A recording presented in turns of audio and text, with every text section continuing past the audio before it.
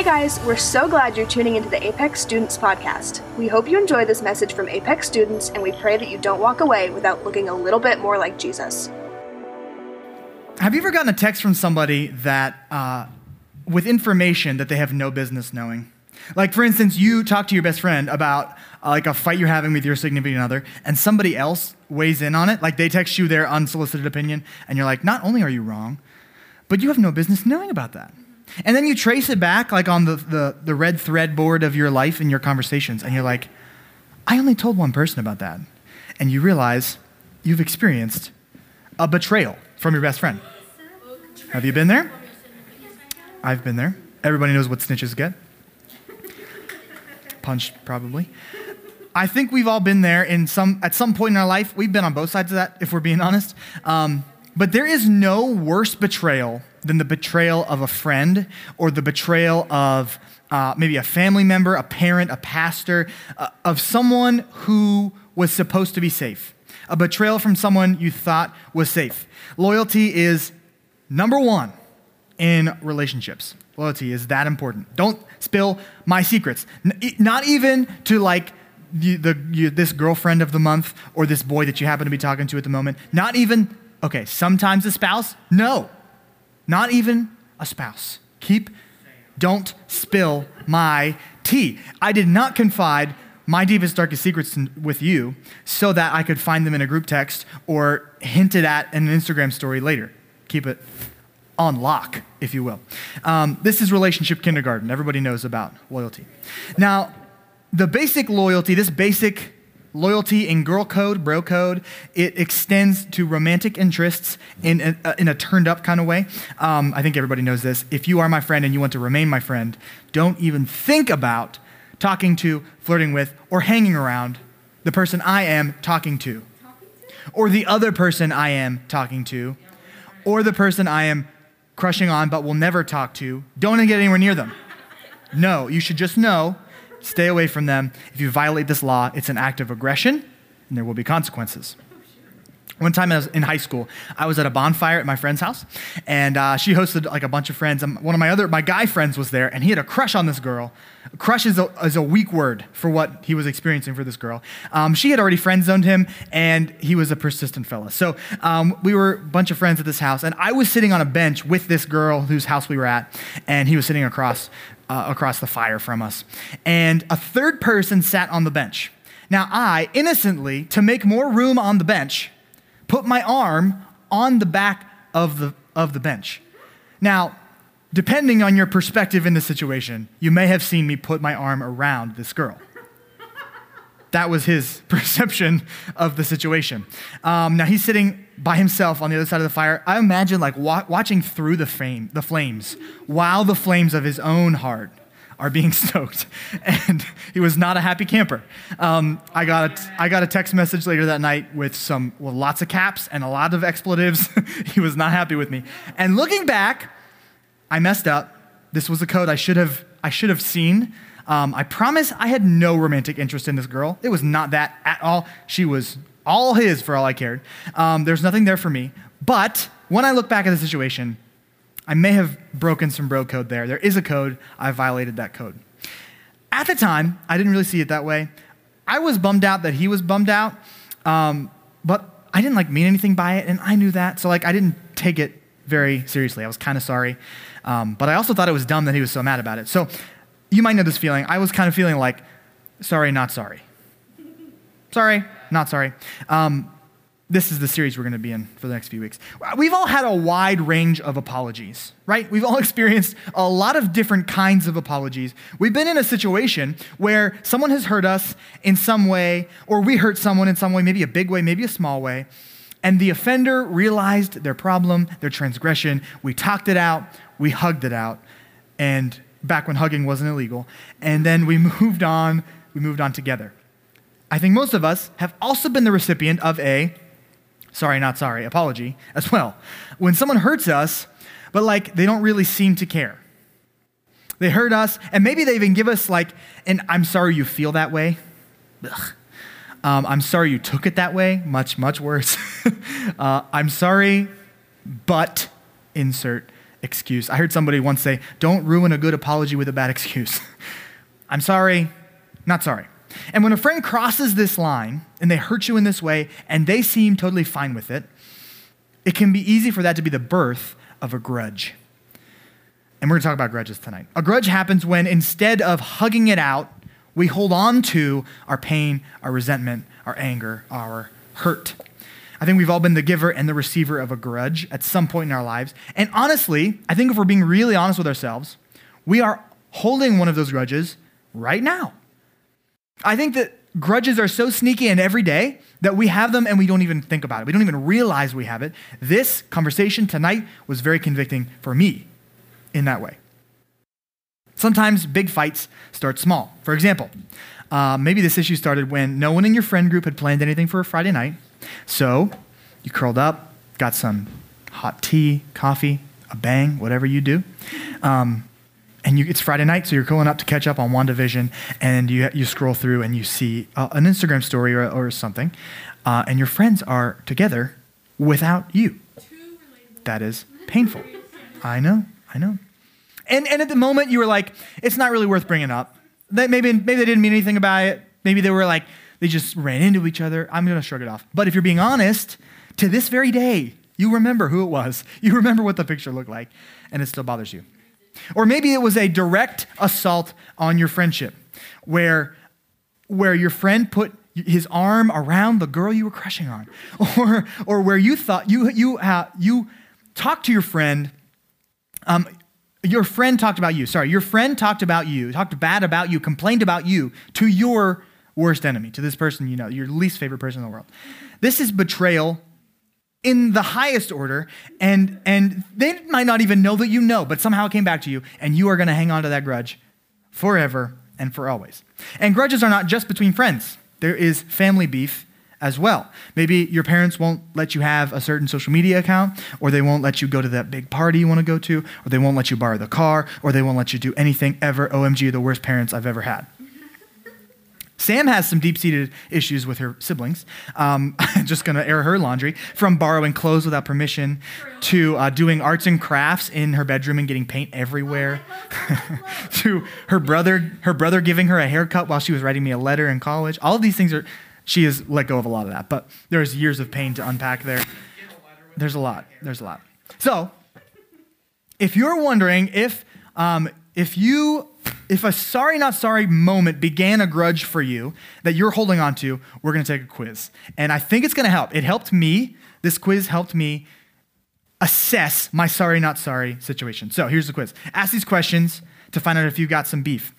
Do you have arguments with someone in your head? Wow. You know, there's like little internal conversations. Maybe you're in the shower or like laying in bed. Those are my moments when I'm rehearsing about how I'm going to tell them what's what. Yeah. Here's some more. Are you giving a close friend or family member the silent treatment? 100%. This one isn't me, but I've had it happen to me. I've had someone hold a grudge and give me the silent treatment. Here's another one. Do you constantly subtweet someone in person or online? What does that mean? So make a passive-aggressive comment. It's funny how subtweet started on Twitter and then just became like a thing people say. Maybe you screenshot something on social media and send it to somebody else with a snarky comment. Sorry, God. I love the honesty in this room. If you answered yes to any of these questions, you might have a grudge to deal with. We might have a grudge to deal with. And here's something to think about. Have you ever considered that holding on to a grudge does not actually make your enemy pay, but it does hurt you? Have you ever thought of that? Here's the bottom line for our conversation this evening. The more you hold on to a grudge, the more it holds on to you. The more you hold on to a grudge, the more it holds on to you. You can be technically right. You can have all the facts on your side, but it doesn't change this truth. If you're holding on to a grudge, you are living and breathing that anger, resentment, negativity. If you're living in that place, it's going to take a toll on you. The more you hold on to a grudge, the more it holds on to you. It would probably not be surprising to you if I said that grudges are not a new concept, but they go back thousands and thousands of years, as long as people were communicating with each other. And that tonight we're going to look at a biblical view of the grudge. At the beginning of the early church, Paul was like this main leader. He was an influencer of his time. And so, as with all celebrities, he had his fans and he had his haters. So he was famous among like this new Christian movement. He was teaching people, he was talking to people, they loved it. He also was infamous to those who were not following Jesus and who thought Jesus' movement was destructive. To those people, he was not very popular. And he was actually a target to those people as well. So here are a few things Paul went through because he followed Jesus. He went to prison. He went to prison again. And guess what? Prison again. He was beat and flogged and stoned. And according to traditional history, he was beheaded in Rome because he followed Jesus, because he believed in Jesus, and because he told everyone about Jesus. So this is not the kind of fame that everyone wants. Here's a guy who's trying to follow Jesus. He's trying to do the right thing. He's trying to do the right thing by God and by his fellow man. And this is the kind of life he has to live. This is his reward for being faithful to God. If anyone has a reason to hold a grudge, it's this guy. But Paul talks about grudges, and he does not take that road. He wrote letters, like I said, to a lot of churches, teaching them, encouraging them, and saying, you guys are awesome, thank you. And here are some challenges as well. So he was challenging churches to live differently than the world around them. So he wrote one of those letters to the church in the city of Thessalonica. And in 1 Thessalonians, we have a record of this letter. And in 1 Thessalonians 5:15, he writes, see that no one pays back evil for evil. That's what I would like to do, pay back evil for evil. It makes sense to me. That seems like we've gotten even. But Paul says, let's not do that. And if I'm being honest, a lot of the things in my life that I've held grudges about were kind of petty, not really huge deals in hindsight. But Paul had like legitimate issues with people, like them trying to kill him for one. And he says, let's not try and get even. We don't need to do that. He has legitimate reasons to be upset. He's not talking about like, for instance, his brother staining a hoodie by putting bleach in the laundry where it didn't belong. True story. It wasn't that he wasn't invited into the group chat at first. It wasn't that he got yelled at by his boss for doing something that wasn't even his fault. He had some legitimate gripes. He was beaten and imprisoned for believing something that was 100% true and was good for society. Those are the things he was punished for. But he was not about holding grudges. He was not about revenge. He continues in this letter. See that no one pays back evil for evil, but always try to do good to each other and to all people. So, not only are we not allowed to get even, but like we have to go out of our way to be nice to people. I don't love it. It doesn't seem fair, right? And the reason it doesn't seem fair is because it's not fair. Surprise. And Paul understood, though, this fundamental truth. He knew this thing about grudges. The more you hold on to a grudge, the more it holds on to you. I'd like to take a little bit of a survey. Was it just my generation of cartoons, or did you get an education about quicksand? Was that just me, or did they cover quicksand in your cartoons? Yes or no? Yes? What a weird thing. Because I know how to take care of quicksand. I know not to struggle. I should make slow movements or wait completely still, wait for someone to extend a tree branch to me. I know how to handle quicksand. If the more you struggle, the more you get sunk into the quicksand. I know all that. Despite that education, I've never once been threatened by quicksand. I also learned a little bit about constricting snakes. Trigger warning, there's a snake on the screen. I learned a little bit about them. I found that these are not snakes that have venom and fangs. This is a different type of snake. These are the boa constrictor, for one. They constrict their prey, and every time they inhale, they get a little tighter until they suffocate. They don't crush their bones. They suffocate them because they get tighter and tighter. And I learned that these teeth, if you can see their teeth right there, they are aimed backwards. So if a constrictor has bit your hand and you try to rip your hand out, the teeth are sinking deeper into your hand. It's a problem. Like quicksand, aggression will not help you get out of the mouth of a constrictor. I learned that we're too big for them to eat mostly. Like maybe there's like giant crazy ones in the rainforest, but like a boa constrictor that you might come across in Pennsylvania, they're not going to be big enough to eat you. They're not interested in eating you. So if you get bit and they're wrapping around your arm, you just like wait for them to realize. That's what I read. You wait for them to realize that they can't eat you, and then they just get bored and let go. It's true. That's what they said on the internet. So here's why I'm talking about quicksand and constrictors. Grudges work the same way.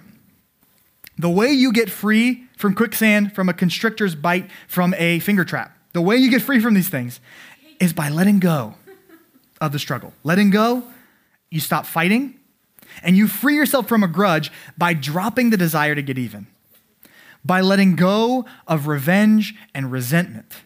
Paul knew that a grudge is a trap. And the more you fight it, the more you get stuck in it, the deeper you get into it, and the more you wear yourself out trying to get out. The more you hold on to a grudge, the more it holds on to you.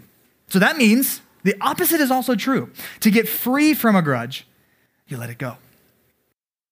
And the ultimate way to release a grudge is where we talk a lot about forgiveness. Now, I don't want you to hear me saying that forgiveness is easy. Sometimes holding a grudge seems silly because it's something petty that, when we look back, it wasn't a big deal. But other times, people are stuck in very real, very big pain and hurt. And some in this room have been deeply hurt by people they cared about, by people they thought were safe. And that really complicates things, and I totally understand that. But no matter what the pain is, we've used a lot of silly examples, but no matter what the pain is, the more you hold on to a grudge, the more it holds on to you, period. And the only way to free yourself from anger, free yourself from resentment, is forgiveness.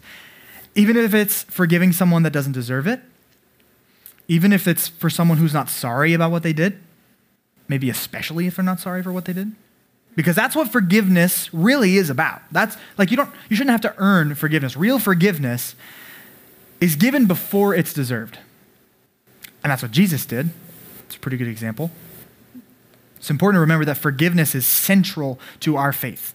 This is like the thing that we are all about, is Jesus forgiving us. God has every right to hold a grudge against us based on our standards. We knew the rules, we knew the consequences, we knew the code, and we still violated the code. We continue to miss the mark, we continue to sin, but he has his own standards, a different standard, a perfect character, and that's why Jesus came, that to give us forgiveness. It's pretty serious to Jesus, forgiveness. And he's pretty clear about how we need to follow that example in Matthew chapter 6, 14 and 15.